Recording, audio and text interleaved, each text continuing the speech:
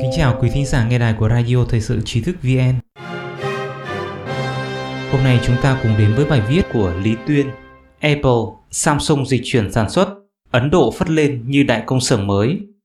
Thực tế tàn khốc trong đại dịch viêm phổi đã khiến các công ty lớn trên thế giới nhận ra, để đảm bảo an toàn, không có cách nào khác là tránh xa Trung Quốc và tìm một miền đất an lạc mới.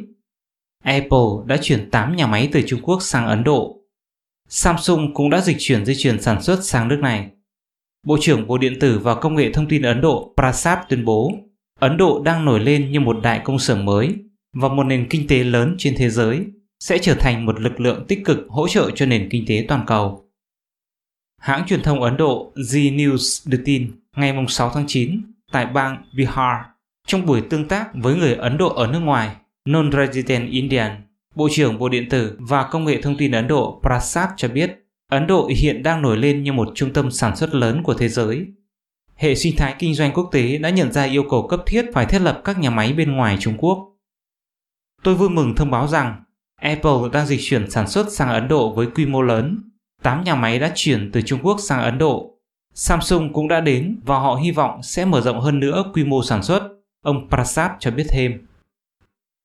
Tạp chí Fortune Mỹ chỉ ra, do xung đột biên giới Trung Ấn, các đảng phái chính trị và các nhóm công dân Ấn Độ đã phát động phong trào tẩy chay hàng hóa Trung Quốc. Các hãng điện thoại di động Trung Quốc như Huawei và Xiaomi tại thị trường Ấn Độ đã bị tẩy chay, khiến thị phần sản phẩm Trung Quốc tại nước này sụt giảm nghiêm trọng. Điều này đã thúc đẩy các thương hiệu điện thoại di động quốc tế mở rộng năng lực sản xuất tại Ấn Độ. Không bỏ lỡ cơ hội tốt này, Samsung đã nhanh chóng thành công trong việc lấp đầy khoảng trống bị bỏ lại và trở thành thương hiệu điện thoại thông minh lớn thứ hai tại Ấn Độ. Hiện tại, Samsung có nhà máy sản xuất điện thoại thông minh lớn nhất thế giới tại Noida, bang Uttar Pradesh. Tháng 8 vừa rồi, cũng có thông tin về việc Samsung đã quyết định mở rộng dây chuyền sản xuất tại Ấn Độ. Hãng này dự kiến sẽ sản xuất điện thoại di động và các thiết bị khác trị giá ít nhất 40 tỷ USD trong 5 năm tới. Ông Prasad cho biết, năm 2014, khi tôi mới nhậm chức, chỉ có 2 nhà máy sản xuất điện thoại di động ở Ấn Độ. Đến nay, số lượng các nhà máy này đã vượt quá con số 250. Đồng thời, chúng tôi đã đưa ra tầm nhìn về Atmanirbhar Bharat, một Ấn Độ tự lực và kiên cường, với cơ chế khuyến khích sản xuất và hoan nghênh các công ty đa quốc gia đến Ấn Độ. Điều này cũng thúc đẩy các công ty trong nước cạnh tranh. Năm 2019, Samsung đã hoàn toàn dừng sản xuất điện thoại di động ở Trung Quốc và chuyển dịch dây chuyền từ Huệ Châu, Trung Quốc sang Việt Nam. Động thái này đã gây ảnh hưởng rất lớn đến nền kinh tế địa phương Huệ Châu.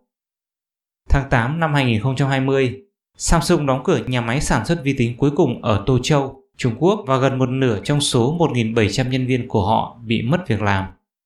Ngày 7 tháng 9 năm 2020, người phát ngôn của Samsung cho biết nhà máy TV Thiên Tân là nhà máy sản xuất TV cuối cùng ở Trung Quốc sẽ bị đóng cửa vào cuối tháng 11 năm nay.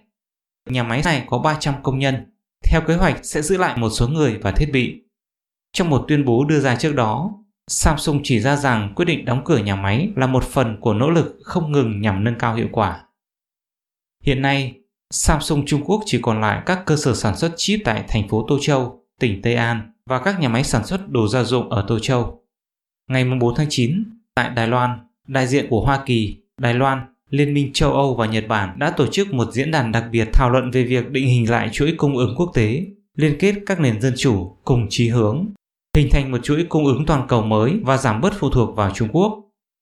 Diễn đàn nhấn mạnh các đối tác được khuyến khích rút chuỗi cung ứng khỏi Trung Quốc đại lục, tìm các bên có quan niệm kinh tế tương tự về hợp tác, phát triển chuỗi cung ứng mới dựa trên các tiêu chuẩn và giá trị chung, để thiết lập một mạng lưới chuỗi cung ứng có thể ứng phó với khủng hoảng và không bị tác động bởi các yếu tố chính trị.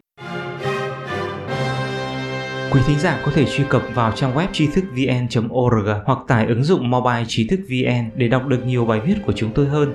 Một lần nữa, xin cảm ơn quý vị đã đồng hành cùng Trí thức VN. Đừng quên nhấn subscribe, đăng ký kênh của chúng tôi và để lại bình luận ở bên dưới. Xin chào và hẹn gặp lại!